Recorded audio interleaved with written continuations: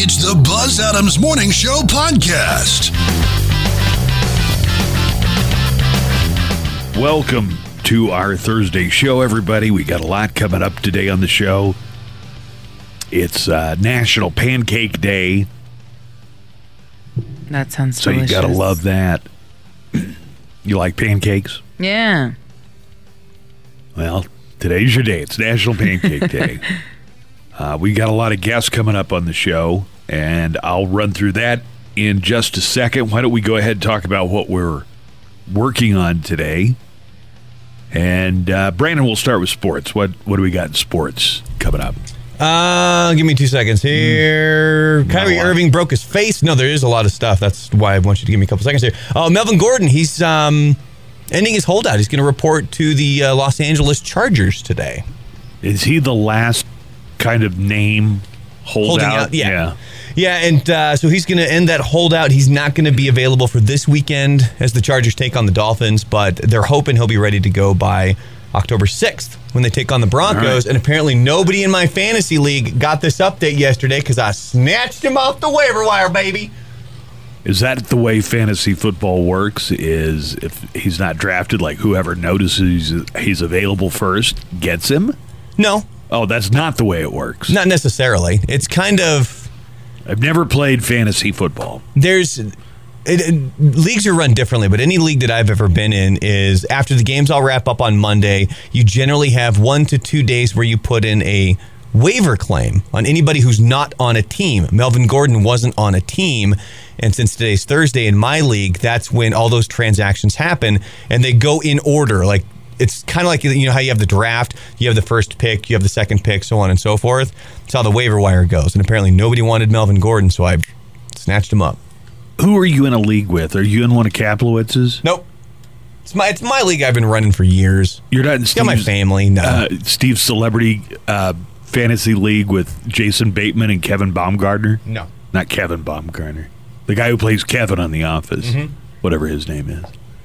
Joanna, how about entertainment news? What's in the spotlight today? How about you tell me what you've talked about? Have you talked about Jurassic World 3 reuniting all their stars? We haven't yet. Okay, great. All the original stars from the first Jurassic Park will be coming back for Jurassic World 3.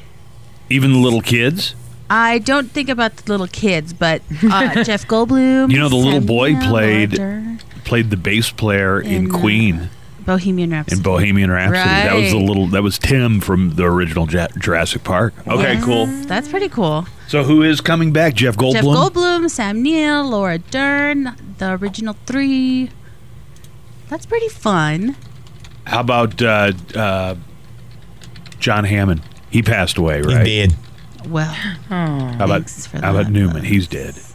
Well, his character's dead. Yeah, his character. Well, yeah, we're like, assuming. Oh my God, he died? No, we're assuming his character. Right. Joanna starts looking it up. Wait, what? Thing was spitting at him. Yeah, he got ate by a bunch of little tiny dinosaurs. I just can't wait to hear Jeff Goldblum say, "Life finds a way." Or must go yeah. faster.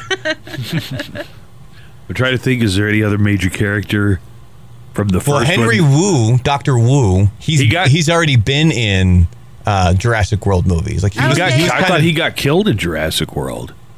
But what I'm saying is that like, he's been in those movies. Did he get killed though? I thought he got killed. Sam Jackson. B.D. Wong, right? Didn't. Yeah, B.D. Wong. Right. I love B.D. Wong. I follow him on Instagram. What's his name on You guys, SVU? The Masked Singer came back yesterday. Oh, yeah. How was it? I know. I'm in the middle of Tom Segura, and there's Joanna texting me, The Masked Singer is on. They're going to have one this season that looks like Coco. What? Like, one of those sugar skulls. That's the costume. Skeleton. That was yesterday. Yeah. Oh, really? Yeah. How'd they do? Really good. They're making it to the next round. Okay. Oh, man. Don't tell me. I already want to look up who it was. Oh, it was so good. Lisa, how about news? What are we looking at? Been pretty quiet, right? Nothing really going on in Washington. Nothing really going on. The House Intelligence Committee will be asking the Director of National Intelligence, Joseph McGuire, about the complaint that ignited a firestorm about President Trump over communications with Ukraine. Whistleblower filed the complaint August 12th to the Inspector General. and who found it credible. But McGuire and the Justice Department initially blocked him from passing along the complaint to Congress, as is customary, within 7 days because it didn't involve an intelligence worker or intelligence activity under his supervision. The complaint was provided. The House and Senate Intelligence Committees. I mean, the president isn't under his supervision. But. The complaint appears related to the call with the Ukrainian President Vladimir Zelensky. I don't know what you're talking about. So the whistleblower has tentatively agreed to testify. Like, the whistleblower had expressed interest in keeping their identity shielded from the public for obvious reasons. But it looks like the whistleblower has tentatively has plans to testify. I didn't watch, but I was in my car, so I listened to the president's press conference yesterday, and he hit all the normal beats that Trump hits. You know, it's fake news, witch hunt, Russia hoax, but he just didn't have any wind in the sails. You know, it's like he was going through the motions, but he didn't even really believe it himself anymore. Maybe he's just really sad. Yes, he was attacking the press, but he wasn't doing it with any real oomph. Gusto. I felt, it's like all of the wind is out of his sails. If I didn't know better, I would say that Trump has kind of resigned himself to his fate, whatever that ends up being, or whatever he thinks it's going to end up being, because, like I say, he went through the motions, but that's about all it sounded like, was he was going through the motions yesterday. So we'll have some more on that coming up a little bit later. We've got guests on the way today. Sean Spicer. Spicy. Who was White House press secretary before, well, I guess there were a few before Sarah. But he was the press secretary that Melissa McCarthy impersonated on Saturday Night Live. Brilliantly. Have you ever heard the story that part of why Spicer left is that the president had said he had lost confidence, and a lot of that was based on the Melissa McCarthy impersonation on Saturday Night Live? That he thought that impersonation made Spicer look weak, and Trump didn't want him to continue as the press secretary. Oh, I thought Spicy left because he wanted a podium on wheels, because wasn't that her big thing, is that she had a podium that she could run down the reporters with? Yeah. So he's on Dancing with the Stars now. Believe it or not, somebody got voted off, and it wasn't him first. I would like to apologize for you to me the way you've been treating me. So Sean Spicer, the former press secretary for the Donald Trump administration, is coming up a little bit later, in about an hour, in fact. And actor Diedrich Bader, who's been in a lot of things you've probably seen, including I love him. Napoleon Dynamite, where he was Rex Kwon Do in that. He was Ryan Stiles' best friend in the Drew Carey Show. Uh-huh. And he was also in Office Space. Lawrence, what would you do if you had $1 million? 2 chicks at the same time. What kind of girls do you think you could get to do that for $1 million? Kind of chicks that double up on a dude like me. So we've got, and his show right now is called American Housewife. So Diedrich Bader is coming up a little bit later. We got a very, very packed show today. We're going to do our best. Remember when they used to yell through the walls at each other in Office Space? Yeah. Hey, porn! Channel 9! It's the Buzz Adams Morning Show podcast. We have Sean Spicer, former press secretary for the Donald Trump White House, who did not get eliminated first. It was somebody other than Sean Spicer. Hello, Sean. Hey, good morning. Good news. Good news. So going in on a dancing show, you kind of figured, hey, I'm the dark horse here because you're not a dance. Did you ever dance just like socially or recreationally before this? No, I mean, honestly, my wife and I didn't even finish our first dance when we got married 15 years ago. I think she was like, okay, just let's stop and tell everyone else to start. And then my daughter and I have done 2 father-daughter dances, and when we were talking about doing, she's like, Daddy, you're just going to embarrass me.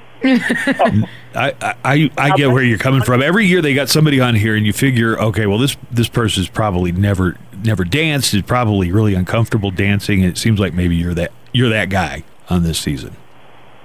Yeah, I mean, I was laughing when you were just replaying the judges' comments. I think it was Bruno that said it looked militaristic, and I'm like, okay, this is actually, next week will be my 20th year in the Navy. So I was like, well, at least my military training. What's your next dance going to be? You've already done salsa, right? Yep. So this week will be the cha-cha. Okay. And it's funny because when they tell me what it is, I kind of look at them with a blank stare, and I'm like, okay, so, I mean, you might as well just say it's blah, blah, because I know what the waltz is, or at least in theory. But beyond that, I don't think there's a single additional dance that I have any kind of understanding of what the basic fundamentals are.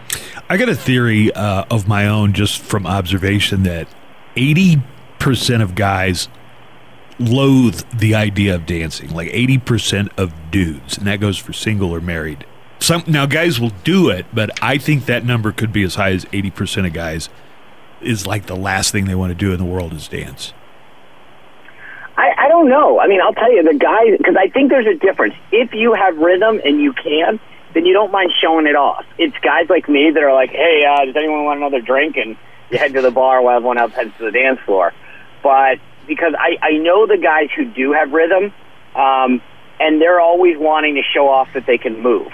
So it's sort of like, I think it probably breaks down to, more like a 50-50 thing, because the guys that I know that can are more than willing to hop out and kind of show and try to impress people. The guys who can't, like me, are the ones that lurk in the corner and kind of hide in darkness. See, I think I have pretty good rhythm because I play guitar, but I have my religious upbringing working against me. Baptist, dancing is like as bad as, dancing is a thing that Baptists do not do. Right. Well, I have no rhythm. I mean, I literally got kicked out of band in the 6th grade for trying to play drums, which was ironic that I started off the first show playing bongo because I was like, this is a combination of just a lot of bad things at once. And but I don't know. I mean, I think it's interesting because I don't know. I have no musical or artistic talent either. I can't paint. I don't play an instrument. So, I don't know where that line is, but I get it. I think that there's a lot of guys out there that would rather leave the dancing up to women. The former White House press secretary, Sean Spicer, is our guest, and your partner's Lindsay Arnold. So she's the professional dancer. Is she pretty patient?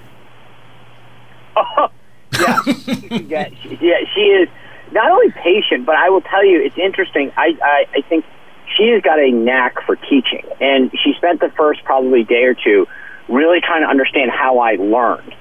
And I'm sort of one of those visual learners that, I'd rather watch the YouTube video than read the directions.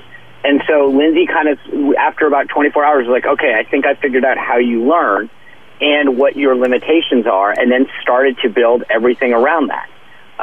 So she's not only an amazing dancer, but she truly is an amazing coach, too. And that's what I think is really important in this process, is that you have somebody that understands what your limitations are and how you learn, and then kind of builds out from there. When do you dance on TV again?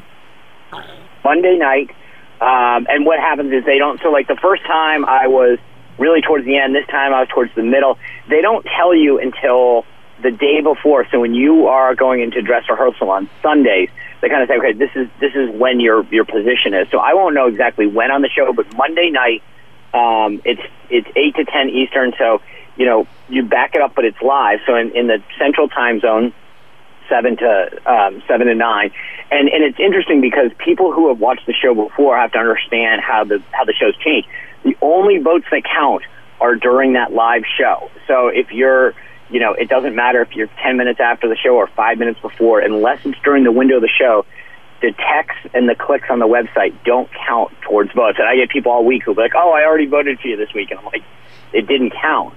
And so getting people to understand that once the show's up, Lindsay and I set up a website, spicerarnold.com, where people can go and we'll send them updates and make sure they know where to get, to get more information. So we try to make sure that people understand that in the past you could vote for after the show had aired up until, a few days afterwards. Now you literally have to just focus on when it's airing.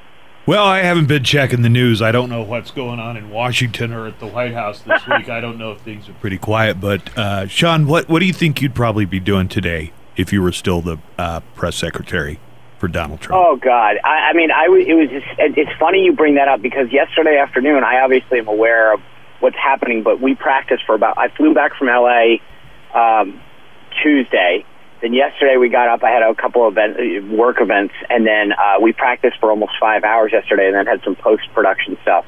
And it was funny because, to your point, I knew that there was this talk of impeachment going on, but honestly, I haven't even read the letter or the transcript that was put out of the call. And I feel like it's funny how different my life was 2 years ago, when that would have been literally all you would have been consumed with. And now I'm like, later this afternoon I'll find some time and try to catch up on the news, but. Well, in the midst of this, have you gotten a lot of media requests to talk about that instead of the Dancing with the Stars this week? I would imagine a lot of people would like to get you on to get your perspective. Or it'll be the bigger question from reporters is, hey, are you in touch with folks there? What is their mood? What's going on? And honestly, I'll say, since I left LA, I haven't talked to any of my former counterparts because they're up there dealing with the UN. I'm obviously focused on what I'm doing, and so I'm sure at some point next week we'll catch up, but. It's interesting how life changes in terms of what you have to deal with on a day-to-day basis. Be honest, Sean. Are you glad you're not on that battlefield this week? Oh, yeah. I mean, look, I was honored to do the job. I've always said that. But it is probably the single biggest stressful position that I've ever had or that I can imagine being, because you have to be on 24/7. You don't know when some other piece of news or world event is going to happen that you have to be ready to address or to debrief in some way. So not having to live on that pressure cooker on a daily basis is something that I'm obviously happy to have to pass on the torch to. You seem to be like a guy who doesn't mind being, people laughing, hopefully with you, but also at you. Which costume for your job was the most personally humiliating? The Easter Bunny? Or the shirt you wore for your salsa the first week? Well, I mean, the Easter Bunny one, you have a mask on, or so that you're not really. We didn't know it was you until years later. Right? The other thing is that one's purely for fun, right? I mean, you're entertaining children and families for a good cause, so it's great. The shirt probably wins hands down, but I don't know if Lindsay and I turned that into some good. We auctioned the shirt off. We raised over $3,800 that we're giving to two veterans charities that I'm on the board of, the Independence Fund and the Yellow Ribbon Fund, that support our wounded warriors. So there's times when I think you do stuff for a bigger cause, and we've tried to turn this whole thing into some good for those who have made sacrifices for our nation. All right, well, very good, and thank you for your 20 years of service in the U.S. Navy, Sean. You're quite welcome. It's been an honor to serve this country. All right. Thank you. Good luck on Dancing with the Stars. Thank you very much. I appreciate y'all having me. All right. We'll see you, Sean. There's Sean Spicer. No, and I even went in and I was like, Brandon, I asked if I want to be mean for him. If I want to be mean, should I be mean to Sean Spicer? Because I feel kind of bad for Sean Spicer. Sean Spicer seems like a guy who was really caught between a rock and a possibly treasonous hard spot the entire time. You know what I thought you were going to do? You know how you play like a little clip before you introduce them in? I thought play Melissa McCarthy? Yes, I thought you were going to play Melissa McCarthy one. That was a good interview, Buzz. Okay. I was going to ask him, which are the jobs are most embarrassing? Easter Bunny, Dancing with the Stars, or telling just ludicrous lies to the American people? which was the toughest one to do. But there's Sean Spicer. Mary Wilson got voted off, which is kind of sad because she was a backup singer in the Supremes. So her actual job involved dancing. And also she's 80. But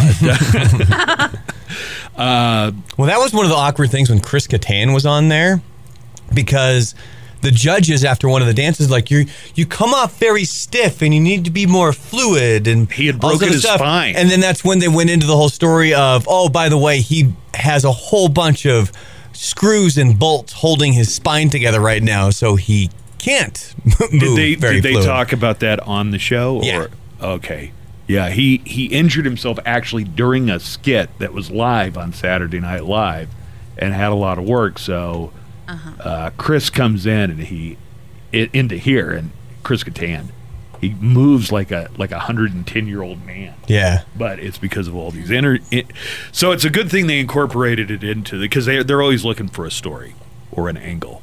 Okay, Sean Spicer probably won't last another week, but he might last longer than his former boss, Donald Trump, in his job. So It's the Buzz Adams Morning Show podcast.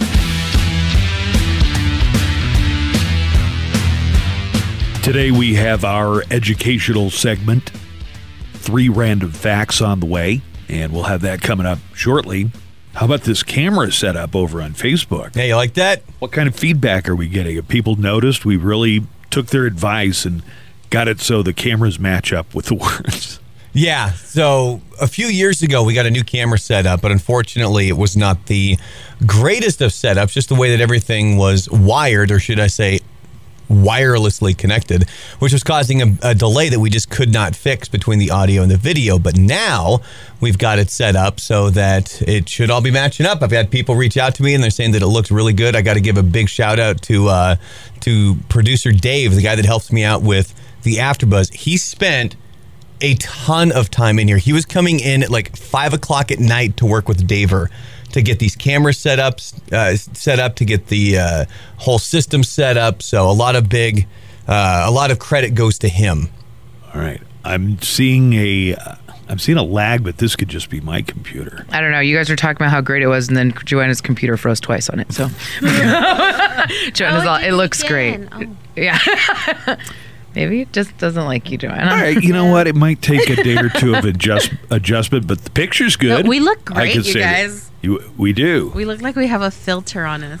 All right, so check us out over at Facebook and the Mo Show camera, the Buzz Adams Morning Show on Facebook. You see what's happening in the studio, and I'm sure we'll tweak it a little, and we'll have some different adjustments to make. Well, one of the advantages we have is the majority of the cameras can now be moved.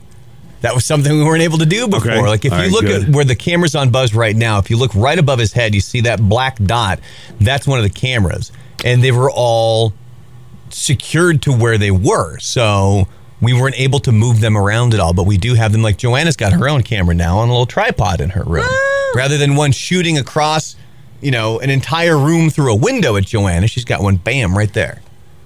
How was Tom Segura last night? It was awesome. He was so good. Really great comic, Tom Segura. Yeah, he was really, really funny. The best part was, so he starts the show and he comes out and starts doing all of his jokes in Spanish. Oh. And the whole room's just laughing and laughing. Then he goes, "Sup, white people." Anyways, and then he keeps talking in Spanish. And he did that for, it seemed like a good 5 to 7 minutes of just jokes in Spanish. And everyone's laughing. And he's like, it's great. All the white people have no idea what's going on now. Was there anybody near you that looked like it could have been a white lady named Karen who wanted to speak to a manager? My understanding was this was going to be in English, the official language of our country. I want to speak to a manager. And now it's time for 1, 2, 3 random facts. All right. All of these have been checked out. We do fact check our facts. We begin with random fact number 1. This is about the very first hot air balloon ride. The passengers in the first hot air balloon ride were a sheep, a duck, and a rooster. Sounds like a bad joke. I was going to say that sounds like Sheep, a duck, and a rooster go up in a hot air balloon. Mm-hmm. I'm laughing What comes already. down? Dinner. I'm laughing already. It happened in France in 1783, and the king was worried how the altitude would affect people, so he wanted to try it on animals first. So sheep, duck, and a rooster went up. It doesn't say... Did they come back down?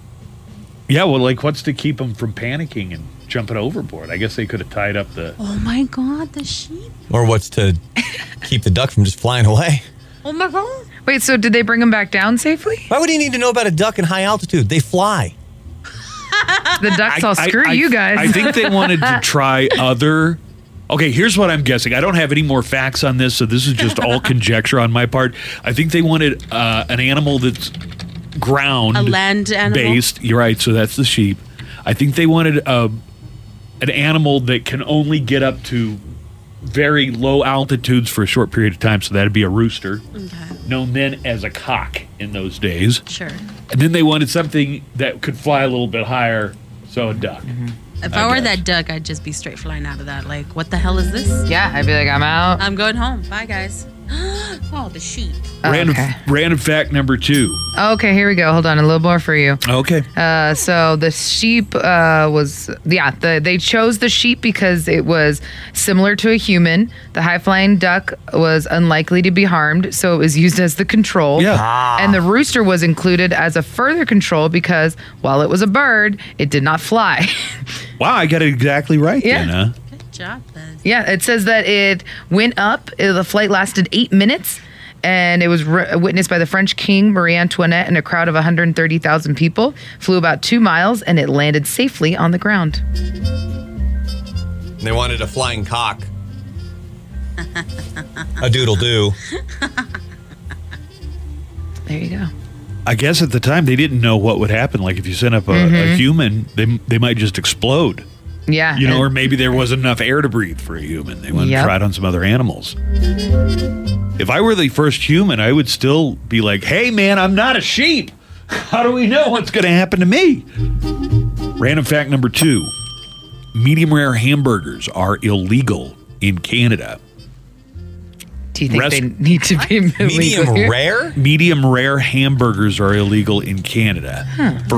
Restaurants have to cook their meat at 160 degrees Fahrenheit or more, and to make a hamburger medium rare, you can't go over 145. I have been in individual restaurants where their policy was they don't serve anything under medium. Yeah, well, that for means a hamburger, anyway. I've heard, I'm not sure if it's 100%, but I've heard it's because it's a poor quality of meat that they're using. Oh.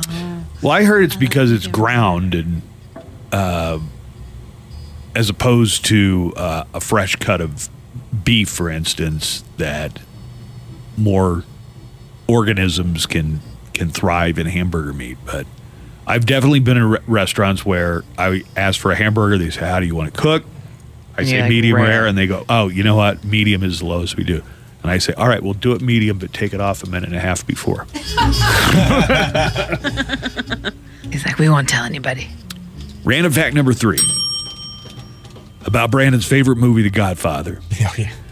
Burt Reynolds could have been cast as Michael Corleone, the role that went to Al Pacino in The Godfather. But Marlon Brando hated Burt Reynolds and refused to work with him. Now, Burt later said that he turned down the role of Michael Corleone and only found out later that Marlon Brando had refused. Good? Yeah. And Burt Reynolds had said, well, I'm glad that it aggravated Marlon Brando. I guess the two never met, but Marlon Brando, for some reason, hated Burt Reynolds. And on the set of Apocalypse Now, they had a tape rolling, and Brando kind of just unleashed on Burt Reynolds. I guess the deal was if you mentioned Burt Reynolds anywhere around Marlon Brando, Katie barred the door. You had just unleashed the maelstrom. So notice somebody just brings up the name Burt Reynolds and listen to how Marlon Brando reacts. Yeah, but by the time you get the bells over it and all that stuff, who's gonna know? I don't think he is. I think it's Burt Reynolds. That's one of the reasons we're doing. Don't say that name around me. Oh. You not like him? He is the epitome of something that makes me want to throw up. He's a nice guy. He is? You want to come in here? Joanne, I can tell by your face you've never heard this tidbit of Hollywood lore. Okay, so for a little context, this was on the set of Apocalypse Now. Okay. They said Marlon Brando showed up. He was 300 pounds. All right. He had not memorized a single line. And because he then goes into how Burt Reynolds is an insult to the acting profession. But they were saying, like, this is when Marlon Brando started his deal where it's like he didn't bother to read lines. He would just have somebody write them on a cue card and hold them up. Like, Marlon Brando was no longer really trying to be a great actor. No, you don't. I don't know why I hate him. So he is a nice guy, is what I think. He can't be. He's the epitome of everything that's... I don't know if you caught that, but Brando says, I don't know why I hate him. And then the other guy, whoever that is, said, hey, I hear he's a nice guy. No, you don't. I don't know why I hate him. So he is a nice guy, as a matter of fact. He can't be. He's the epitome of everything that's disgusting about the thespian. Just holy. He has Where did you get that idea? I don't know him at He all. worships at the temple of his own narcissism. I'm on the side of the guy who doesn't refer to acting as thespianism. Yeah. You want to try? Totally narcissistic person. Well, I don't want to meet him either.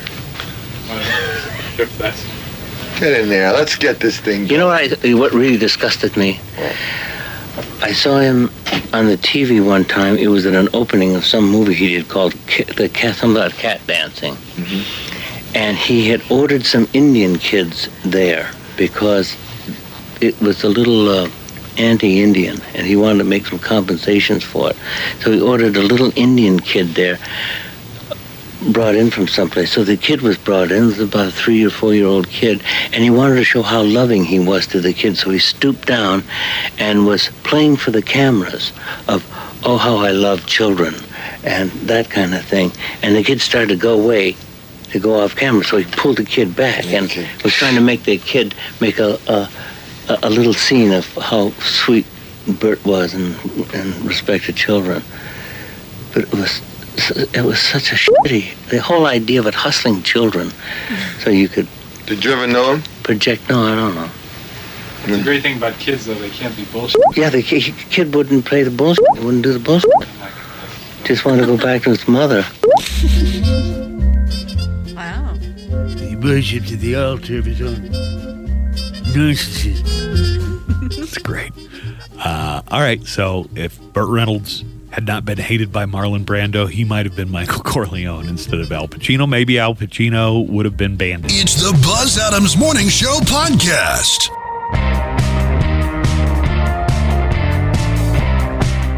In the 3 random facts, we were talking about how you can't get a hamburger medium rare from a restaurant in Canada. It's against the law for restaurants. I mean, to be clear, I said it was illegal to get a medium rare. You could do whatever you want to at home, I guess. You know, I don't think the police state has gotten to the point where they're going to monitor how you make a hamburger at home, but in a restaurant, they have to serve it at least medium. And that reminded me of a survey I saw yesterday on YouGov, and it asked people what's the most popular way to order a steak. And? Well done is how most people say they order steaks. Gross. If you've only ever eaten a steak well done, you have never actually eaten a steak. You've eaten a piece of galvanized rubber. What is the point? Just throw a hamburger on there. Why would you get an expensive cut of steak if you're going to eat it? Just burn the hell out of it? Burn the hell out of it. That makes no sense. According to a new it used to drive my crazy. My sister-in-law would have a steak, and it didn't matter. It could be like a really good cut. Well done. Why would it be any of my business? Because that's a good piece of meat. Because that's a good piece of meat, and you're disrespecting the sacrifice that cow made for you. Yeah, and if we have cow flatulence destroying the environment, if we're going to eat it, we might as well make it good. Right. And sometimes your order gets delayed because they're still waiting on that well-done steak, so... Ooh, that's a good point. You're making everyone else wait. That's rude. Believe it or not, according to this survey on YouGov, the most popular way to order steaks in this country is well done. 24% of people say that it is their favorite way to order. And it just beat out at 23% medium rare. 16% go medium well. Yeah, see, I'm all about medium rare, baby. 13% went medium. 11% wanted rare. And 2% ordered blue rare. Do you know what blue rare is? Blue rare? Oh. Is that like high def? It's rarer. Vampire. It's rarer than rare. Yeah. It sounds like it's just almost raw. Like they just walked it through a warm room? Knocked its horns off, wiped its ass, and walked it through a warm room. Interesting. I have never thought of that. There are some restaurants where I know that if I order medium rare, it comes out more well done than I want, so I'll order it rare. You just have to kind of know the restaurant, like, and how they cook it. Mm-hmm. Who do you think is more likely between men and women to order a steak well done? Women. Men. Why do you say women? Because women are more likely to get grossed out by my blood. My wife does. She orders it well done. Or medium well. It's usually medium well. yeah, I'm just judging from the show. Like I would prefer a medium steak, medium or medium well. Usually medium. Joanna, why did you say that you thought men were more likely to order well done? I don't know. Everybody else said women. I like that. Women are almost 50% more likely to order a steak well done than men. I think that might have to do with evolution. Hear me out. Okay. So, First of all. in caveman days, who typically would go and hunt the food? Men. Yes, typically. Okay. So, if men were out hunting the food and they made a kill, say they killed a gazelle. You want to take a little nibble on the way home? Well, you might. It's going to be rare. You might eat it. You know, you're probably hungry. Maybe it's a pain in the ass to build a fire. You don't want to attract predators like saber-teethed tigers. So you just eat it kind of on the rare side. You take it back to the cave where the women are. Burn the hell out of it. You get that fire going in the cave. They'll just burn it up. Women are almost... So basically I've just called Donald Trump a cave woman because he likes to get his steak well done. Women are 50% more likely to order steak well done. Oh, wow. The blue one looks pretty rare. Yeah. It doesn't look like it's been cooked at all. Yeah, like the top looks like it just stood on a grill. For What's it like called? 2 seconds. Blue rare? Blue rare is rarer than rare. And then there's steak tartare, which is just, I think, raw. Oh, I just looked at blue rare Sometimes at the burger. grocery store, I'll be in the meat section, and I'll be looking at like a good cut of ribeye or T-bone or something, and I'll be thinking, oh, especially if I'm a little on the hungry side, I'll go, I could just take a bite out of that right now. I would like it just like that. Look at all these pink centers. Ew. Yeah.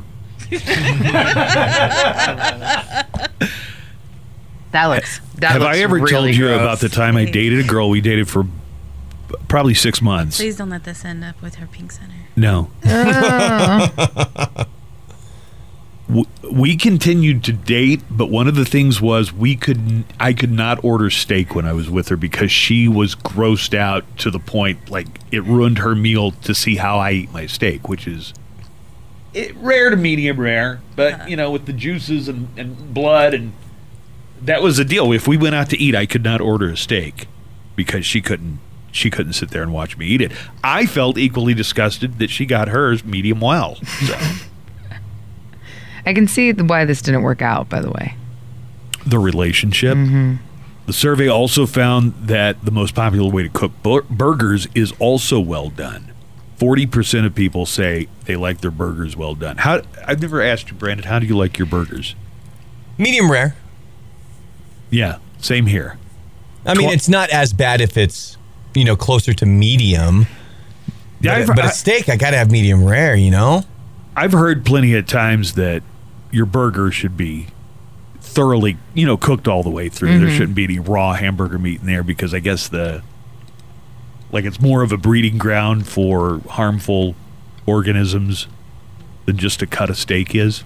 So anyway, didn't we hear Trump will order like an expensive steak? He'll order it well done and with ketchup, and he'll just dunk this charred corpse of a bovine in ketchup. Yeah, well, he also like a 4-year-old. He also eats his pizza with a fork, so.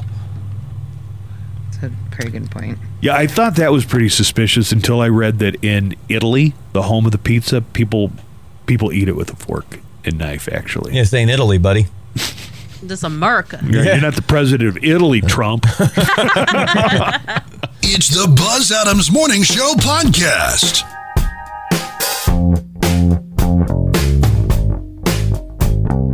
All right, we're going to have some entertainment news coming up here before too long. Clue remake, baby! Clue, the movie Clue with Martin Mull. I think Martin Mull was in it. Are they remaking it into a movie or a TV show? I believe it's going to be a movie.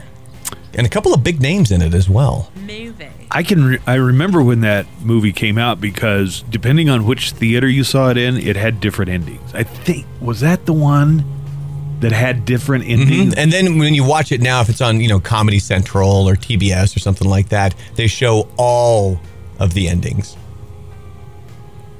Where it's like, that's how it could have happened. And then they kind of rewind and then they show it all over again.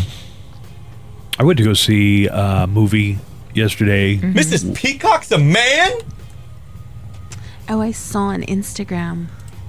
And I went to that new Flicks Brew House. Wow, you've gone there a couple times. Did you go see Ed Asner? I went to go see Ed Asner. Oh my God, Daver could not stop laughing at Buzz's Ed Asner joke.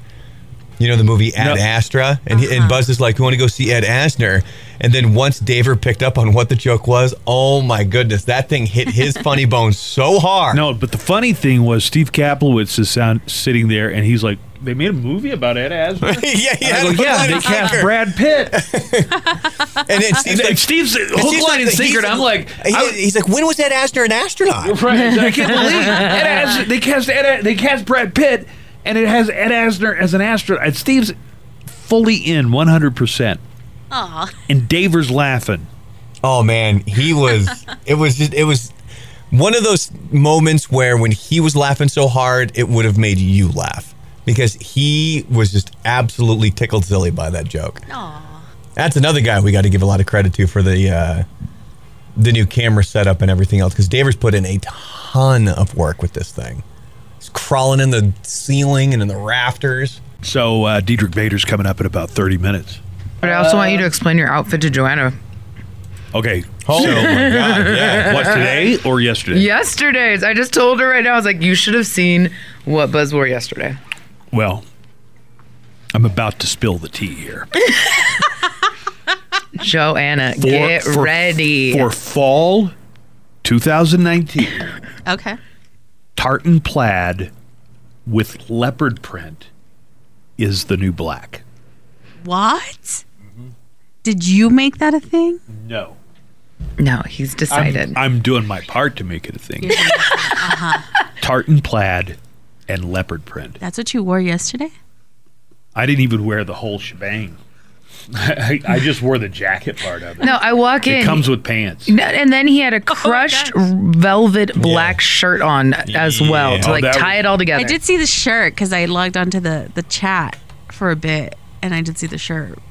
Well, I guess play your cards right and I'll wear the tartan plaid and leopard print jacket again tomorrow. I was going to say, wear it on Monday when it's just you two on the show. Yeah. Yes.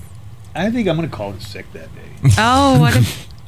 Joanna, what a bummer. All right. By the way, that was hilarious on Instagram earlier this week with the every time everybody else on the show's out and it's the SpongeBob meme. Here's Buzz. I'm gonna head out. I need you to tell me now and not at 7 when we've already been on the show for a few hours and say I'm gonna head out. It's the Buzz Adams Morning Show podcast. I love a good fan theory. You know, the fan theory that one of my favorites is that Ferris Bueller was all in Cameron's head in Ferris Bueller's Day Off. Ferris Bueller is basically Tyler Durden from Fight Club. Yeah. Not all fan theories are great, but some of them are pretty intriguing. Try this one on for size, okay? Somebody came up with the theory that Pennywise the Clown from It and Mary Poppins are either members of the same species or from the same interdimension, the same alternate dimension.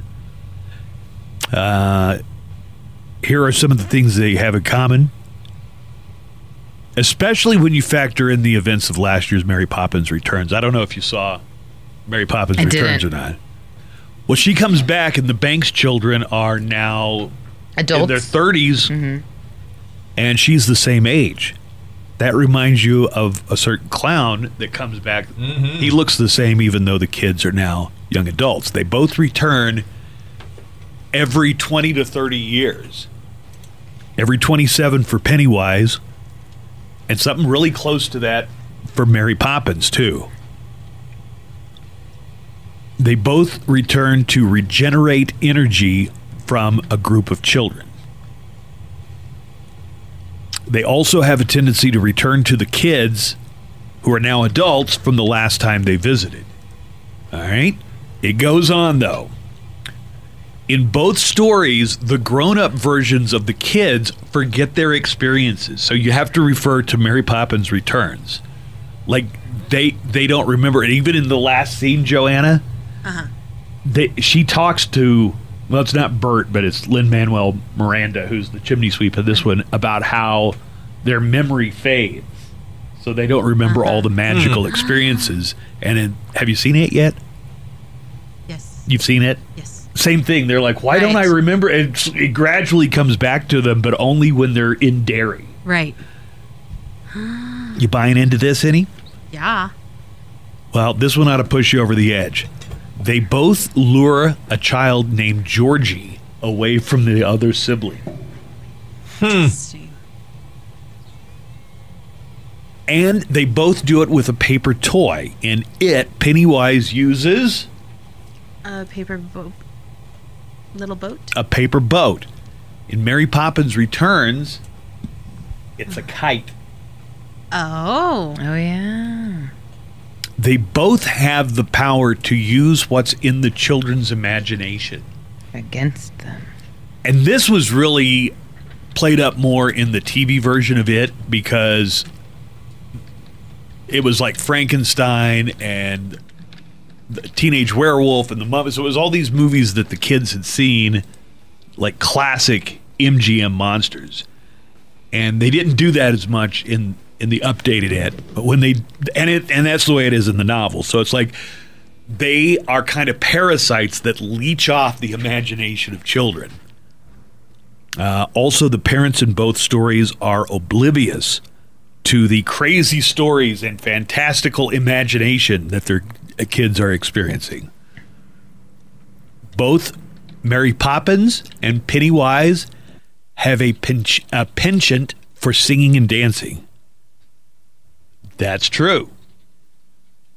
Pennywise's dancing is very, very terrifying. At the end of Mary Poppins Returns, all the characters go floating off with balloons. And we all know how Pennywise feels about balloons and floating. Yeah. He's pro both of those things. You'll float too. Oh. Did you ever see Mary Poppins Returns? No. It was pretty good. Okay. It had Emily Blunt.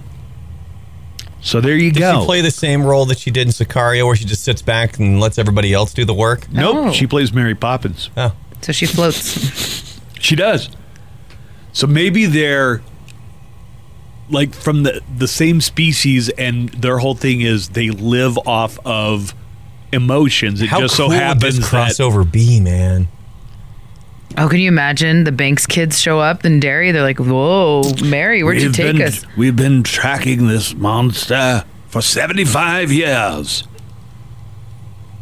You mean Pennywise? No, another P. Poppins.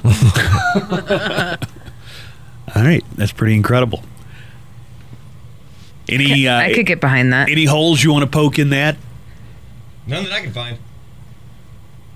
Pennywise needs to feed off of the spoiler alert here. I guess the movie's still in theaters. Like he has to feed off their fear. Maybe there's some other member of his own species that's like, you know what? I do the same thing, but I go more with awe and childlike wonder.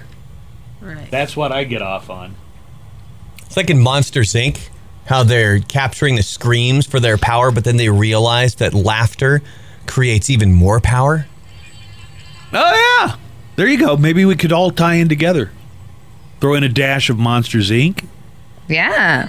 Diedrich Bader plays the husband to Katie Mixon on American Housewife. Hi, Diedrich. Hey, Buzz. How are you? Doing good. I didn't know for like 15 years that you were Rex Kwando. Like I knew you and I knew Napoleon Dynamite, but I had no idea that you were Rex Kwando and Napoleon Dynamite until recently. Yeah, that's awesome. Yeah, I was I disguised my voice and I wore that bandana on my head and the glasses and everything. I could see where you can get completely lost. Actually, so many people don't know that I'm in it that I was shocked that they hired me for the animated show. Oh. The animated TV show was not on very long, but you made the crossover into the animated show when it was on? Yeah, I totally did. But, so many people do Rex Kwon Do impressions that I was like, he could have hired somebody else. I don't think anybody would tell the difference. Bow to your sensei! Right? I could have done it, right? I probably could have. You totally could do it. All right. How much of that character did you make up, and how much was improvised as opposed to how much was written for you in that particular role? As opposed to Office Space, where I improvised a lot, and it all made it in the picture, which is crazy. I didn't improvise at all with Napoleon Dynamite, principally because we only had 2 takes. Napoleon Dynamite was a legendarily small budget film that has become a cult favorite. $50,000. Yeah. So before they started rolling, they were like, "Okay, Diedrich, we can only do this twice." So I wanted to make sure.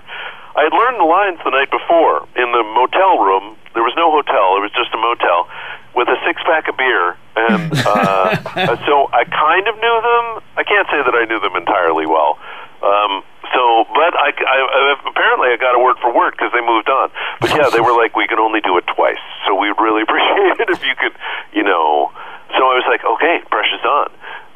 You've been in deep student film. I mean, there was like 15 guys instead of a crew of like on American Housewife. We have about 100. Mm-hmm. American Housewives is back for a new season. Is this 4th or 3rd season for American Housewife? This is our 4th season. Yeah, that's what I thought. Yeah, no, it's awesome. I can't believe that we've had the luck to continue on the air. It's our 4th time slot in 4 years, so I'm just hoping our audience follows us. You get a lot of praise. Katie Mixon gets a lot of praise. Katie Mixon is just delightful, I think. Oh, my God, she's amazing. Katie a lot. I can't wait to see her on Monday. Katie was, okay, so if you have now had the opportunity or haven't taken the opportunity to watch American Housewife, Katie Mixon was Kenny Powers' love interest on Eastbound and Down on HBO. So she's a real sweetheart. In your career, you've been on 2, just full-on cult favorites, Napoleon Dynamite and Office Space, as far as the big screen, and that doesn't even get into the stuff you've done on television. Your Office Space character is pretty quotable as well. Brandon, hit me with a Diedrich Bader from Office Space quote. Go! What would you do if you had $1 million? 2 chicks at the same time. Same time, man. Wait a minute, Diedrich. Hold on, Diedrich. You do this thing. Yeah. Let Diedrich do the Diedrich part. All right, let's start over. Let's reset here. All right. What would you do with $1 million? 2 chicks at the same time, man. Lawrence, what kind of women do you think would be willing to do that? Well, I think I need $1 million because the kind of chicks that would double up on a dude like me. Not exactly right. That's the best. Tell us the premise of American Housewife. It's been on for 3 seasons, and it's kind of there's a little bit of fish out of water element, I guess, to it, right? Oh yeah, it's people that can't afford to live in a wealthy town, living in a wealthy town, so they're always able to comment on their environment because they're not a part of it, and everybody in town is always judging them, so they're able to judge the town. It's kind of a fun setup. There are a lot of guest stars, many guest stars. Who have been some of your favorites on the run of American Housewife so far? I love Jessica St. Clair. She's just a really lovely actress and really hilarious. I loved Patrick... Duffy? Yeah, Duffy was on there. When I was a kid, I loved the Man from Atlantis. Man from Atlantis. These kids I work with don't. Brandon might. Man from Atlantis was basically Aquaman, except it was Patrick Duffy before he was on Dallas. Yeah, so when he was on the set, we've gotten to be friends since, but when I totally geeked out on him because I just kept returning the conversation to the Man from Atlantis. So we would do a take, and I'd go, "So the swimming. Tell me about the swimming. Style. Did you come up with that, or?" Do you remember the gills? Yeah, no, the gills, of course, but you remember that kind of undulation that he did? He put his hands to his side, and he just kind of, undulated like a fish. Yeah, he didn't need to use his arms like a human because he was a Man from Atlantis, so he would just... He's Man from Atlantis, he's got those feet and everything, he's got those webbed feet. Yeah. But also, I tried so hard when I was a kid to duplicate the swim of the Man from Atlantis that I was really tempted to say, hey, Pat, let's go to a public pool so I can show you my Man from Atlanta swim. Oh, that would have been a great way to end Dallas the first time. Patrick Duffy steps out of the shower and he finds out not only was it all a dream, but he was also the Man from Atlantis while he was having the dream. So it's like 100%. That would have been television gold. Just a crossover between Dallas and Man from Atlantis. And the Man from Atlantis. I would love to do it on American Housewives. Do that. Well, does he play a recurring character, or was it a one-time shot for Patrick Duffy? Well, I think it was it could be a recurring character. I mean, the mom comes back all the time. I don't see why we can't have Patrick back on. But yeah, I mean, it would be like, I'm not a writer, of course, but like Katie could just say, "Hey, Dad, so where are you actually from?" And he would go, "Well, honey," and then I don't know. He can take it from there. Are the writers going to lay off a Norwalk this season, or is Norwalk still in play? The city of Norwalk really was mad at us. So we went on a little listening tour and saw why they were upset at us, and decided to change the name of the town that we rag on to West Bramford. But then once we did, and it wasn't a real town, we kind of got tired of the joke. Mm-hmm. So you're just not making fun of any town. We don't really make fun of any town anymore. You actually had to. It was really fun to make fun of Norwalk. Did you actually have to go over to Norwalk and talk to like the mayor or the president of the Chamber of Commerce and stuff? The congressman called up. Like everybody was super upset at us. Norwalk is basically their Las Cruces. In Westport, they do make fun of Norwalk. In the actual Westport, they do make fun of Norwalk. In the city of Westport, they make fun of Norwalk. So that actually made sense. Our showrunner, Kenny Schwartz, is from Westport, and he knows that that's what Westport does. They rag on Norwalk. So it was appropriate. Now, it was tough for the city of Norwalk to be ragged on and to hear, that kind of behavior aired in public. But you know what? West Bamford just isn't as fun. Yeah. Guess what? We're kind of the Norwalk of Texas. I've heard that said before sometimes. All right, well, listen, American Housewife back tomorrow. The city of El Paso is beautiful. I love El Paso. I tell the people in Dallas that because they call us Norwalk. So, all right. Dallas has a problem. They got a chip on their shoulder, Dallas. They really do. There's a movie in Dallas, and everybody looks down. Everyone that I talked to was like, everybody looks down on Dallas. And at first I was like, no one does. And then once, like the 80th time somebody said that, I was like, what's up with Dallas? Man, Dallas looks down on everyone else is what I've noticed. All right, Friday night, American Housewife back for the big fourth season on ABC. Diedrich Bader and Katie Mixon are both fantastic in it. Thank you, Diedrich, for being on the show with us. I am so happy to be in the city of El Paso, to be broadcasting the city of El Paso, a great town that survived a lot, and I just hope that I can bring you some form of entertainment. Absolutely. Thank you, Diedrich, and thanks for taking the time to talk to us today. Oh, thank you for having me on, guys. All right, bye-bye. Bye. There we go. That was great. He didn't get the line exactly right, though, did he? I don't think he did, but who cares? Who cares? He still was. Yeah. He literally was down. Said, because he chimed right in. Like he was like, "Let's do this."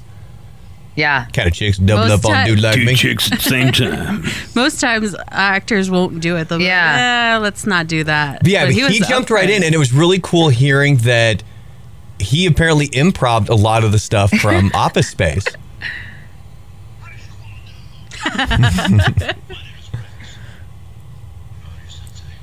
And if you never watched the Drew Carey show, he and Ryan Stiles were absolutely brilliant together in that show. They were hilarious.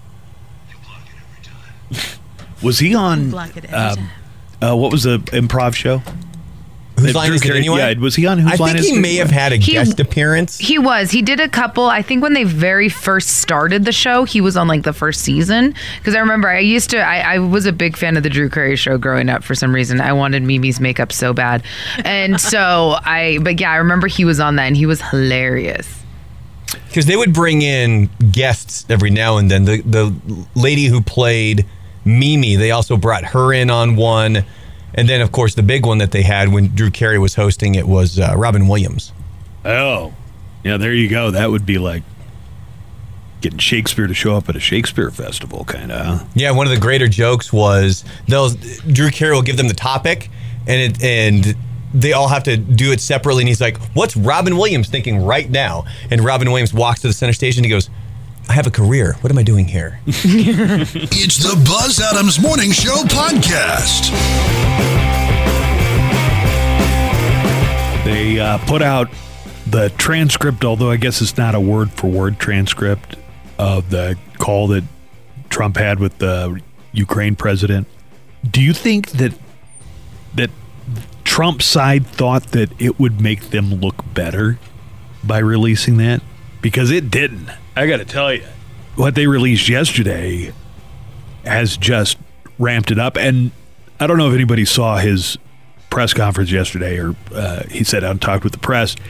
He was hitting all the kind of like the Trump greatest hits, the witch hunt, fake media, fake news, Russian hoax. He was hitting all of it, but it just didn't sound like his heart was in it anymore. It didn't have the oomph that he usually has. Doesn't have the fire behind it. Maybe they were like, sir, you really have to stick to the script that we wrote for you. No, I mean, he was not sticking to 80 script, but he was saying the things that he normally says just without the, I don't know, he sounded tired. Like, yeah, the fake news media. Right. Witch hunt. I wouldn't be completely surprised if Donald Trump, I wouldn't be completely surprised if Donald Trump hasn't already tried to resign and they talk him out of it somehow, but I wouldn't be surprised if he doesn't resign. He's all, let me do it. Yeah. He's like, I want to go. It's the kind of thing that we won't know for years down the road, but I would not be at all surprised if they said. They're like, so when was the first time he actually wanted to quit? Election night. Probably. When they were like, you won. What? I'm not saying that this is an official prediction, but I would not be so surprised if Trump doesn't resign. The more that comes out, he resigns before they can actually impeach him, which is what Nixon did. And there are a lot of comparisons that you could make between Nixon and Trump at this point. I mean, he's not exactly Richard Nixon, but there's a reason John Oliver calls his entire presidency stupid Watergate. It's like the really dumbed down version of Watergate. I guess we're gonna hear, or at least some members of the Senate Intelligence Committee are gonna hear the actual call, and the whistleblower has tentatively agreed to testify. The whistleblower, for reasons that should be pretty obvious, doesn't want to become a household name over all this, but. So there's some more stuff coming up today about that. How about some entertainment news? Yeah! All right, let's do some entertainment news. The movie Joker looks pretty good. I saw the preview again yesterday. And there's a story that they're not going to be showing it in one theater in Colorado. Okay, take over. Whoever's got that story. That was the lead-in. Go ahead. Run with it. Sure. So the Century Aurora and XD Movie Theater, which was the site of a mass shooting in July of 2012, has confirmed that they will not be showing Joker because of all the violence that is in the movie.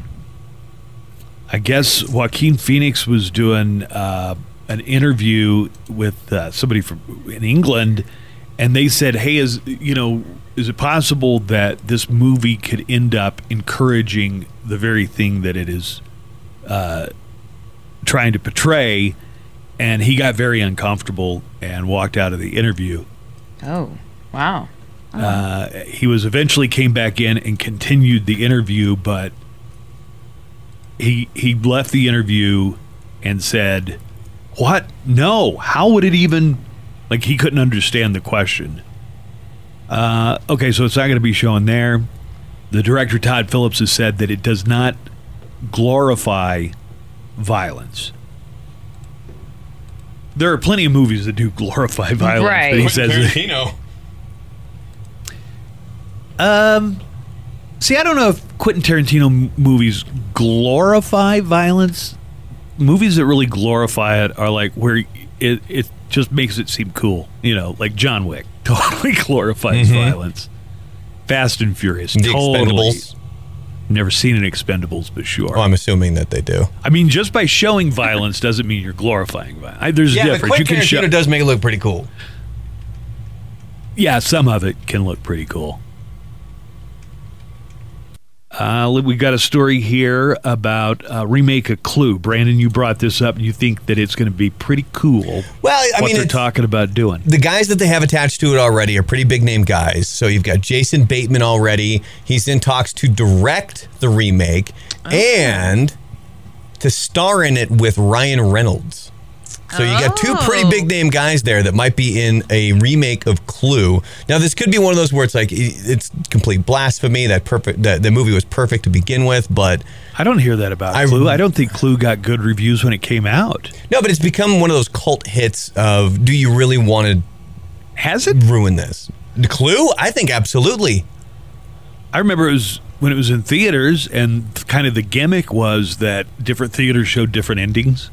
Like the guilty person would be different, but I didn't know that it had become like a cult classic. I think it did for people of my generation because it was on television a lot growing up, and it's one of those movies that you always watch. It's a great movie. Oh yeah, okay. That's news to me. But yeah, Jason Bateman and Ryan Reynolds apparently going to be on the new Clue remake. That's pretty cool. It's the Buzz Adams Morning Show podcast. We do have some tickets coming up for the WWE, which is going to be in El Paso at the Don Haskins Center tomorrow night. Brandon, these pretty good seats, huh? Not as good as we would have had if you would have remembered to give them away on Monday. Okay. Not the road I was hoping to go down here, but these are on the floor, right? Yeah. I forgot on Monday because we got really busy talking. So Kevin took them away? So he took them away. He literally was like, look, if you're not going to do it, I'm going to give them to somebody else. So the 5, 4, 3, 2, 1 went from us to Veronica in the afternoon. I think it was a wake-up call because I kind of remembered to do stuff better this week. I feel like. Did you? No. Did you? You mean the 3 minutes we had yesterday to give away the tickets? Literally, we gave them away. Like 3 minutes. We gave them away. We did the contest. And that was after I had to remind him like 4 times in the 9 o'clock hour. And Joanna, I'm yelling at him, 3 minutes and 30 seconds. And then when we and he's sitting here arguing with people in the flippin' Facebook chat. Oh my God. Instead of paying attention. He was feeding trolls like Golden Corral yesterday, man. What have we told you about interacting with the trolls? Well, the trolls are also they're not just trolls. They're also people who listen to the show. Yeah, but you were full on not even listening to Brandon. Brandon's like, all right, we're coming back. We have this. And he's like, I am going to. That was good stuff. 1 second. Son of a. Excuse me. You are the worst commenter ever. I would appreciate an apology because you said that you do not like my radio I don't know. show. Some people said the most hilarious part of the show yesterday was the stuff in the chat. Yeah, that was you that said that. This is all. I am just here for the people. We read the transcript of Trump's call with the Ukrainian president, and Brandon did the part of the Ukrainian president. Yeah, that took like 20 minutes. Man. People were complaining, but the only people complaining were people who I notice you're Trump fans. I notice your comments. You're like, get back to funny stuff. The only people complaining about it were Trump snowflakes. So I mentioned, hey, be careful driving. We're seeing a lot of snowflakes out there today, and I felt like I had to do that. And then it just continued and continued and continued. And I'm just sitting here, hey, we have 3 minutes to give away these tickets. And he's just, I didn't finish my statement. Yeah, dude. And that's why Kevin doesn't trust you anymore to give away tickets. Yeah, but I do think it made an impression on me because Slight impression. I did get to the tickets He's before like, the end of the show. One out of two pairs that we had to give away yesterday. He's like, darn it. By the way, time for one. I think Lisa was about like 60 seconds away from throwing something at him. Well, how many pair of tickets do we have to give away? We now have 3 because it was supposed to be 2 and 2, but we have 3 today. And what even happened yesterday too, Joanna, so as we're coming back, final break of the show, the final segment, and Lisa's like clapping at him like you have 3 minutes. You know how she does when she gets excited? You have 3 and a half minutes. He starts rambling about something else and be like, if you guys want to go to the Facebook chat and if you go over the Facebook chat. And I'm like, you need to get... And the whole time Lisa's like, contest! I'm like 2 minutes and 45 seconds till we have to go. Somebody's talking their way right out of pancakes this morning. I can tell you that. Morning. Did you sleep? Still sleeping. Morning, Sleepy Poo. You want pancakes? Why? Because I'm making pancakes. Pancake surprise. Pancakes. It's also National Pancake Day. Pancakes. National Pancake Day. Pancakes, got it. Pancakes for everyone. Let's start the show. I want pancakes. Got any cure? It's showtime. Yeah, it is. So today's National Pancake Day, and earlier you guys have been angling for pancakes. Are you going to buy us pancakes, Buzz? My position is You look that great today, by the way. Pancakes. Love the glasses. Your skin looks great, dude. Are you looking healthy? if I got pancakes, I can't eat them. Like, you guys can enjoy your pancakes during the show, but I have to wait. And pancakes are a food that just don't hold up, like, over an hour. Like, Okay. Why can't you eat? You eat during the show the whole time, man. Yeah, right? You know how many times you've had to pause the show because you had a mouthful of nuts? You were dying, remember? Yeah, I remember the one time you one down the wrong pipe or something. I'll eat a snack, but eating pancakes is a difficult, with the syrup and everything. I can't get that stuff on my fingers during the show. Yeah, that's what you got to be worried about. What you get on your fingers. You know what the best kind of pancakes Brandon are? just officially gets no pancakes. What kind of pancakes are the best? The ones that are made Brendan? with that Tres Estrellas mix. Oh, those are the best. I just like mine, All pancakes classic. taste pretty much the same. No, like a pancake's a pancake. I right? guarantee if I were to make you some with like Bisquick and then one with the Tres Estrellas, oh man. There's one that's like Cracker Barrel. It's amazing. We played a game while you were out. Joanna was out for a couple of days, so we played a game called "What Is Buzz's Girlfriend Saying?" Oh, this is great. Now I'm like I'm official on Facebook because I left my phone unattended on the table while we were having. I noticed. Congratulations. So the contest is I'll play. Let's see how Joanna would have done. She's saying a thing. It's either a movie title, a book title, a song, a person, a band. Anything really. And you see how you can ask a question. You can say, is it a person? Is it a place? Is it a movie? Is it a song? Stuff like those are your questions. You're trying to. It's kind of like 20 questions, and then you can whittle it down. All right. What is grocery? Oh yeah, this is. Hold on, I got to get to the part because I had to write them down for her. And apparently, Buzz was asking her what's grosser than gross. Trader Joyce. What? That's it? Yeah, that's it. Oh. Trader Joyce. Is it clothing? It is not clothing. It sounded like she was saying Ryder jeans or something. Oh, okay. Okay. Trader Joyce. Do you want to hear another version of it? Yes, please. Say uno más. Trader Joyce. Okay. Is it Here, let me play it all as one. Trader Joyce. Say uno más. Trader Joyce. Sí. Hold on. Lo dije bien. I speak good English right now. okay? How did we all morph into an episode of 90 Day Fiancé? Yeah, we said the same thing. It's awesome. Trader Joyce. That's what I've been trying to tell Buzz. Dude, you are living an episode of 90 Day. I mean, granted, This is an she's episode. in the country legally. She doesn't need a green card or anything, but they met on Facebook. She's from a different country. How do you Very broken communicate? English. Yeah. Grunts and thumbs up. No, I speak a little Spanish. She speaks a tiny little bit of English. Make it work. We don't fight. You It can't is- get I in a was just- fight if you can't communicate. It is kind of cute because Nico goes, all I hear is the two of them giggling and laughing and just That's adorable. they're always just laughing. Okay, so Joanna, Trader Joyce. what's she saying? Is it food? There's food there. I'll give you. There's food In there. the words? Kind of.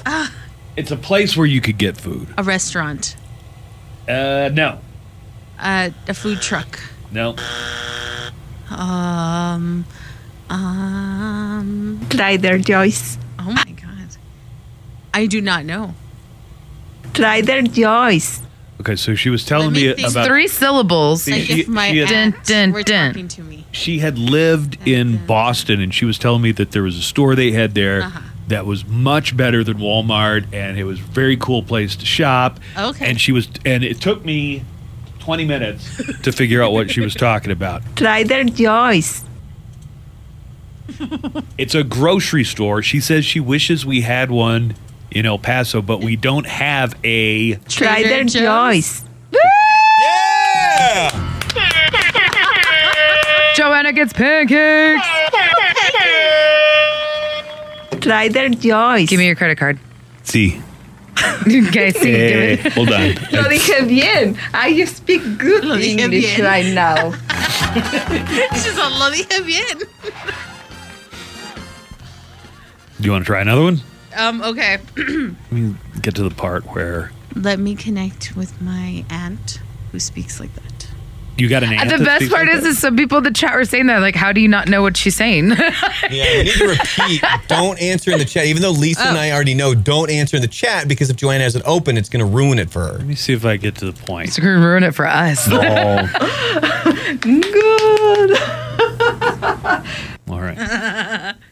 This is cute, Buzz. I'm not laughing. You speak with everybody. Trader Joe's. Trader Joe's. It's good. Nice. I like how when you talk to her in English, you kind of get an accent. He does. He totally does. It's like when he interviewed, what's his name? Chrisley. And he's just all of a sudden has that southern accent. Dance. Click water. Revival. Okay. What? Listen carefully. Click dance. Click water. Revival. Creedence Clearwater Revival. Whoa! Man! You channeled your aunt on that Yeah, one. you nailed that one. That one took us a while yesterday. Click dance. Click water. Revival. It's because I Uno- heard the uno más. revival. Click dance. Click water. Revival. Wow, Joanna, very good. Mexicans. We got wrestling tickets coming up here in just a second. Solid segue. Let's go ahead. We've already established that today is National Pancake Day. Let's take a look at our Mo Show calendar and daily almanac of events. We've got National Dumpling Day. Oh, there you go. What if I sent you to go get some dumplings from like Cracker Barrel? Yeah. Actually, there's a really good dumpling place that Dumplings. just opened Pancakes. down the street.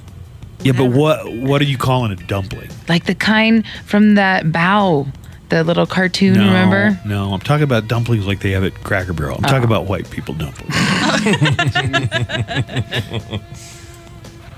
Johnny Appleseed Day is today. Man, I think they studied that in my kid's class last year, and then she was obsessed with Johnny Appleseed for like a week. Oh my God. What I grade? forgot the story. First. Yeah, like in second, my daughter chose Johnny Appleseed to do the biography, so she had to dress up like Johnny Appleseed. Put so the pot on her head? The pot on her head, yeah. Why did he wear a pot on his head? Because it was old-timey, I guess. Like What did he do? He planted an he apple planted tree? he planted apple trees all across the frontier, which No. back in those days was like Kentucky and Tennessee and places like that. He was on the pot, if you will. Ah. What? He had the pot on his head. Oh, yeah. He was a pothead. Yeah. He was the world's He was a first pothead. Birthdays today include tennis great Serena Williams is 38. Local politician. Well, he's more of a national politician now. Beto O'Rourke is having a birthday today. Beto is 47. If you want to get him a present, send in your AR-15. Because he wants them all. He wants them all. That's what Beto could get for his birthday. Actor Jim Caviezel is 51. He played Jesus in Mel Gibson's Passion of the Christ, and is now plays John Reese on Person of Interest. Linda Hamilton, who's coming back for another Terminator movie, is 63. She was Sarah Connor in the first 2 Terminator movies, and she's going to be back for the 6th in the series, which comes out, I think, within a month or two. I don't think it's very long now until Terminator 6 comes out. Olivia Newton-John is 71. Sandy in Grease, and a whole bunch of hits that she had as a recording artist. And Jonathan Goldsmith. We'll make this one a quiz. Who is Jonathan Goldsmith? He's famous enough to be on the Mo Show calendar, so who is he? Don't know. Give us a clue. I don't always drink beer. Ah. When I do, I prefer Dos Equis. The most interesting man in the world? Yeah, the guy who plays the most interesting man in the world. But he's not on those anymore. Like, they replaced him. But I think there's a tequila. It shows a guy that looks like him, but it only shows it from behind. And I think they're going to slowly introduce him as the spokesperson for this tequila. I just saw that commercial last night, in fact. Some interesting dates in history. 50 years ago, 1969, the Beatles released Abbey Road, which was their 11th album. Featured songs we're all familiar with, like Come Together and Here Comes the Sun and many others. Boy, that 1969, a lot happened just in that. Think about the stuff. The moon landing, the Manson murders, the Beatles. Woodstock, the Beatles releasing Abbey Road. That was a very eventful year, 1969. This date in 1960, the first televised presidential debate took place in Chicago. Featured John F. Kennedy and a very sweaty and uncomfortable-looking Richard Nixon. They say that really changed everything because people who listened to the debate on the radio said that Richard Nixon mopped the floor with John Kennedy, and the people who watched it on television said JFK won because Nixon looked like such a nervous mess. 1962, the Beverly Hillbillies debuted on CBS. 55 years ago, in 1964, Gilligan's Island debuted on CBS. And we got one other debut, also 50 years ago. So another thing that happened in 1969 of cultural significance, The Brady Bunch debuted on ABC. It blew my mind when I was a kid that I found out that The Brady Bunch used to be on some other time than the afternoon, because that's when they showed it on cable, with reruns of The Brady Bunch. What? It's like, wait a minute, you mean you watched it at night like a regular TV show, like Dukes of Hazzard or something? It came as quite a shock. They uncovered, Joanne, I don't know if you know about this, they uncovered a lost Brady Bunch episode. They did? Yeah, this one was so controversial, it never aired. Like, there are some shows that are so controversial, it airs once and then they hide it. But this one was so controversial, it never aired. It's the Lost Brady Bunch episode that never made it on the air. Sam! When Mrs. Brady got an STD from Sam the Butcher. I want you to keep it kind of strictly confidential between us. And then unwittingly shared it with the whole family. Run. I'm getting itchy all over. Me, I'm itchy too. So am I. Yeah. If you carry a joke too far, somebody can get hurt. Sorry about that, Dad. That's funny. What's funny? I smell fish. Well, I can't help it. I've already taken 3 showers. Honey, why don't you use some of BB's cologne? There's a whole box of it over there. I'd rather smell like fish. It's the Buzz Adams Morning Show podcast.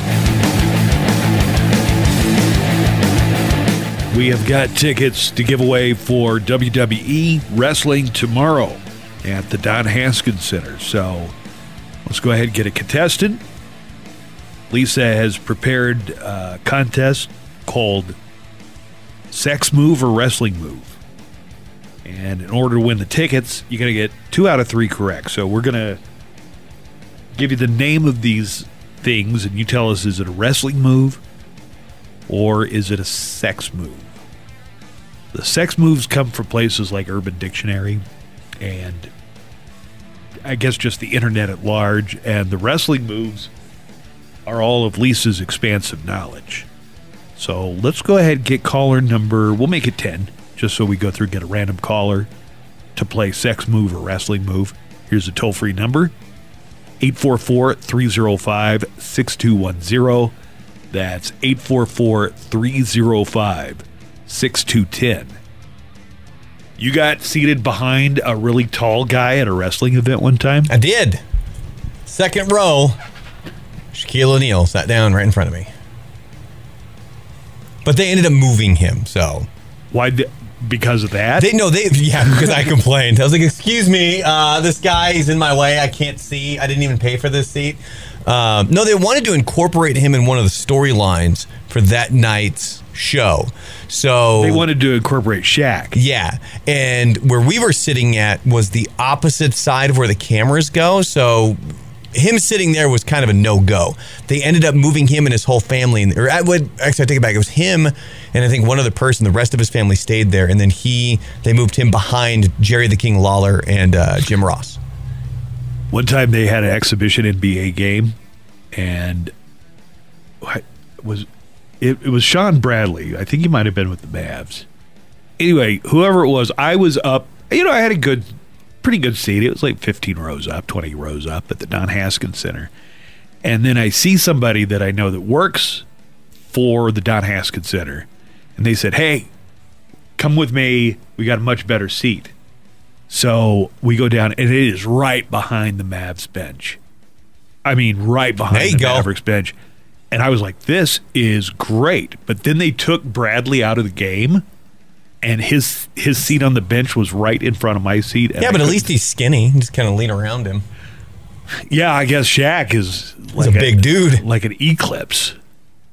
Nah, but you could not see over Sean Bradley. What is he, like 7 foot? I think it was 7'6", 7'7". 7'6".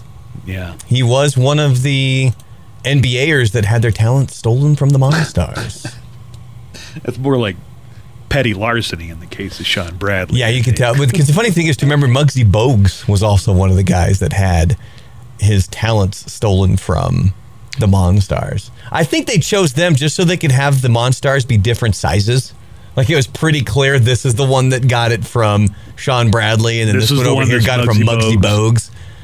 The kind of thick look one over there got it from Charles Barkley. One thing you could say about Sean Bradley, though, was usually when guys get up into that height range, like the 7'5", 7'6", there's usually some kind of chronic condition of gigantism that can make them, well, first of all, not especially athletic, but also severe. There are a lot of health problems involved. But Sean Bradley was pretty agile and moved pretty good for a guy who was 7'6".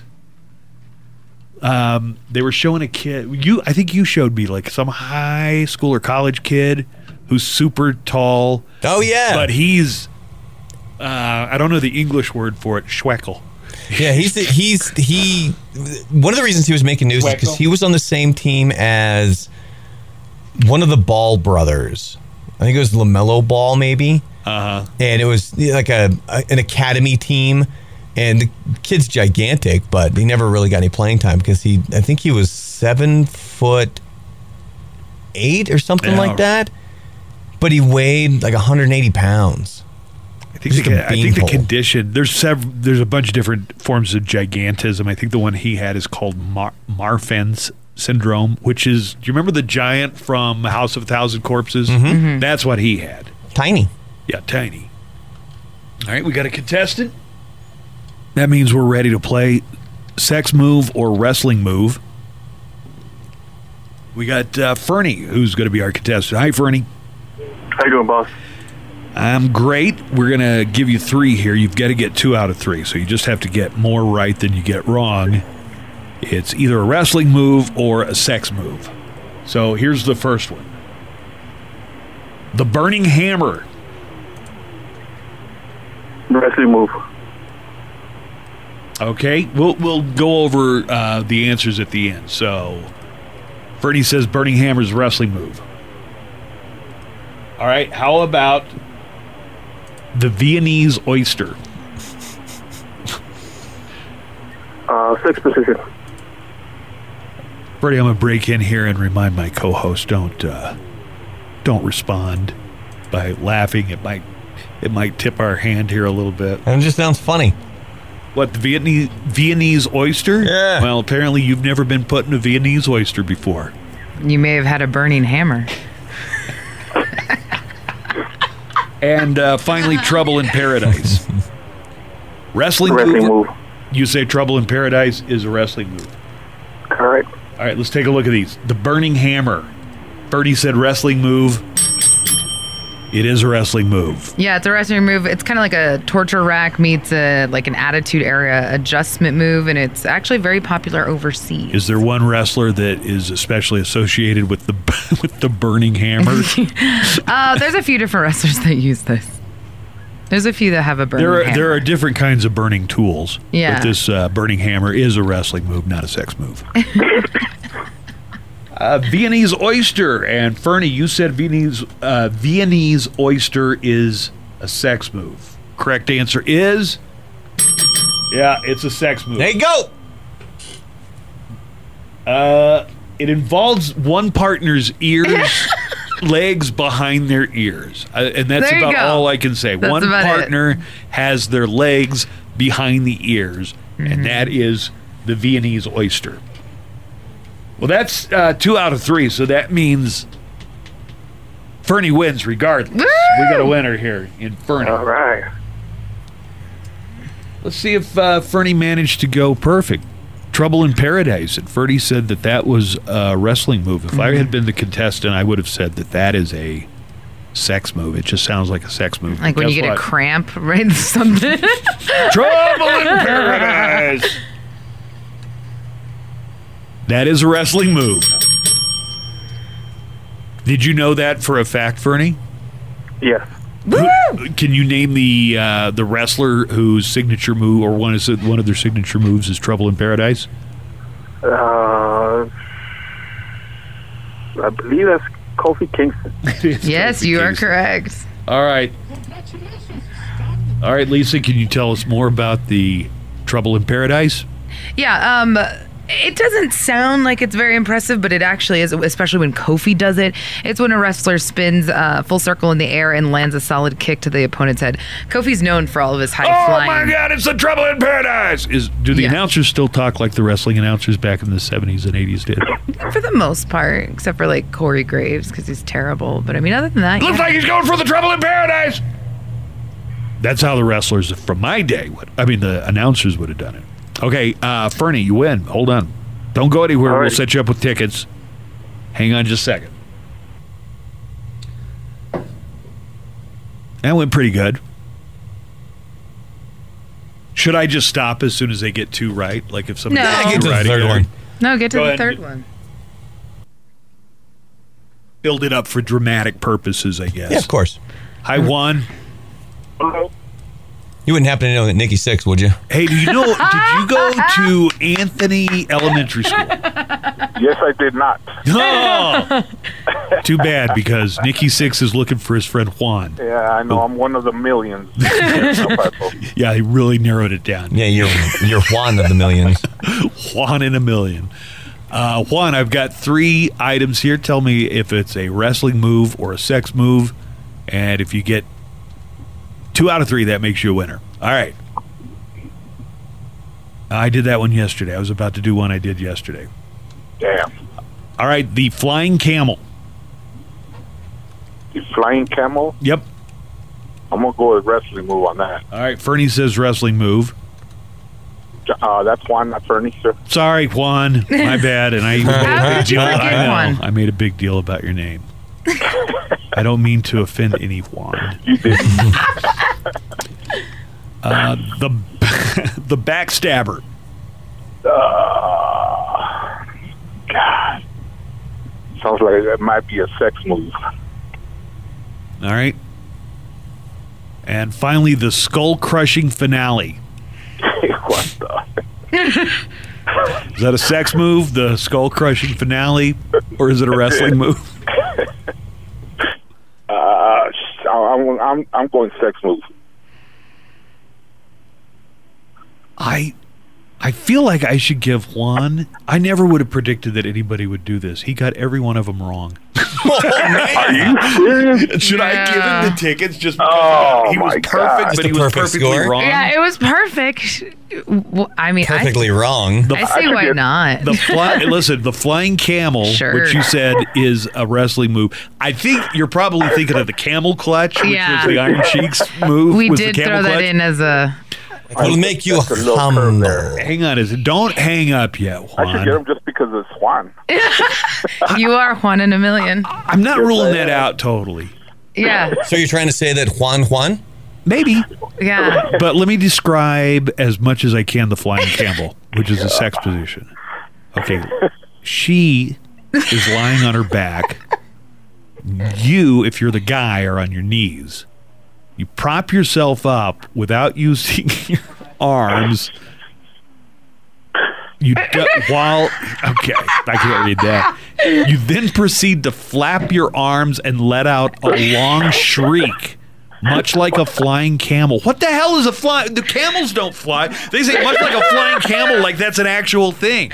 Dude, I don't know. I just Urban Dictionary this.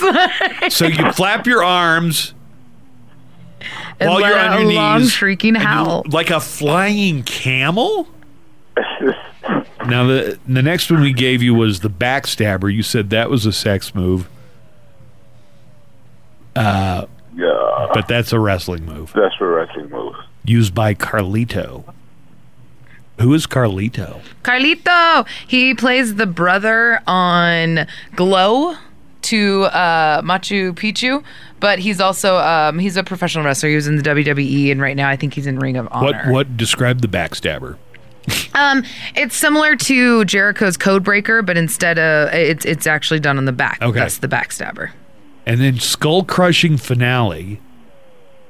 Against all logic, Juan said that that's a sex move. But it's a wrestling move. Yeah, Describe the wrestling move. Yeah. Skull-crushing finale. This one's used by The Miz. It combines like a full Nelson with a Russian leg sweep. So, what kind of... Nice. Why did you think that would be a sex... Juan, I'm interested why you The thought finale? that'd be why would that be a sex move? I have no idea. Man. I've never heard of none of these. I got to tell you, it is as difficult or maybe more difficult to get all of them wrong. Yeah. I'm going to change the rule. You took all of the ones because I was like, oh, these will toss, like they'll throw them off, especially like the flying camel. It's like the camel clutch. That sounds like somebody jumping off the ropes. It could be in a wrestling move. That's why I'm like. Lisa, I'll leave it up to you. You came up with all these. Do we give Juan the tickets or do we not give Juan the tickets? I mean, it is pretty impressive that he lost like so majestically. So I'm gonna say sure, why not? Yes. Congratulations on being a loser. Hang on, Juan. Don't go anywhere. We'll give you the tickets. This quiz is a lot harder than people think. I would like to say thank you to my friend Brian at Dapper Inc. because he came up with most of these, the sex positions and the wrestling moves. La azul, pero está más viva. Dale, esa es la idea. La rosa es fea. Y yo veo la azul y la rosa. Bueno. Sí, no puede ser. Bueno. Rollo. Hola, ¿cómo estás? Hello. Hello. Bueno. ¿Qué es eso? Hello. Hola. Hello. Bueno. Hello. Buenos días. Anybody there? Yes. Who's this? You're calling Que Bueno. Hello. Hi. Who's this? Hello. Can you hear me? Mike. Yes. Hello, Mike. Yes, I'm here. Okay. I'm here. Who's that third party talking over there? Which one? There's like I don't. Did you hear somebody talking in Spanish? Yeah, I did. Yeah, so did I. I thought that was you were having a conversation with somebody. Is what I thought. It was kind of a broken Spanish, but yeah. What's going on? All right. I don't know. You ready to play sex move or wrestling move, Mike? I'm ready. Let's jump on that. Okay, here we go. First up for you. Yeah. Boston Crab. Repeat that? Boston Crab. Okay. Sex move or wrestling move? Sex move. Okay. Next, we've got the pretzel. The pretzel, I'm going to say,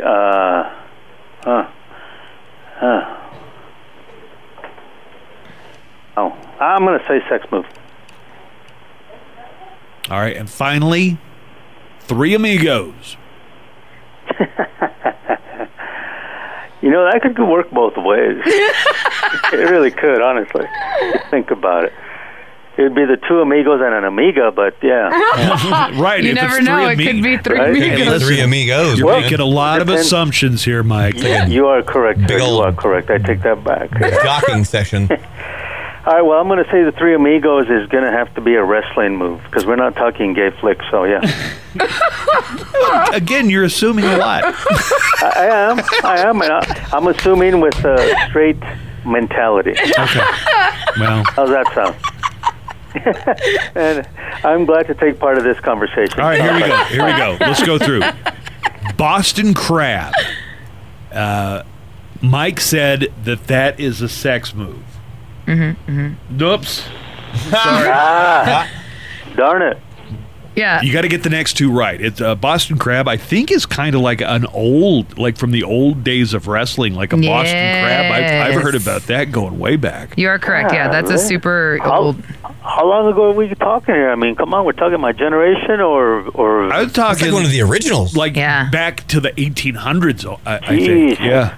There's no way I could have gotten that one. You got two more chances right now. So the wrestler hooks the opponent's legs under one of their arms and then turns the opponent face down, and you bend them. It's like bending at the waist, but backwards instead of forward. And okay, all right. You got to get the next two right. I said the pretzel. Mike said that is a sex act. That is. There you go. Let me see. Man kneels over woman. She wraps one leg around his waist while the other leg rests under his butt. Okay. Kneels over the woman. She wraps one around his waist while the other one is under his. So both of the legs are around the guy? Yeah. I mean, basically, you make the shape of a pretzel. With the leg. I can't picture that. I can't picture that for some reason. All right, so you got that one. It brings it all down to the final one. You got to get this right, and this is the one that you tortured yourself over. Three Amigos. Yeah. Mike said a wrestling move. Yeah. Three Amigos is a wrestling move. I thought so. Woohoo! All right, so here's Lisa Sanchez to describe the Three Amigos. Hey, Have you ever experienced the Three Amigos before, Lisa?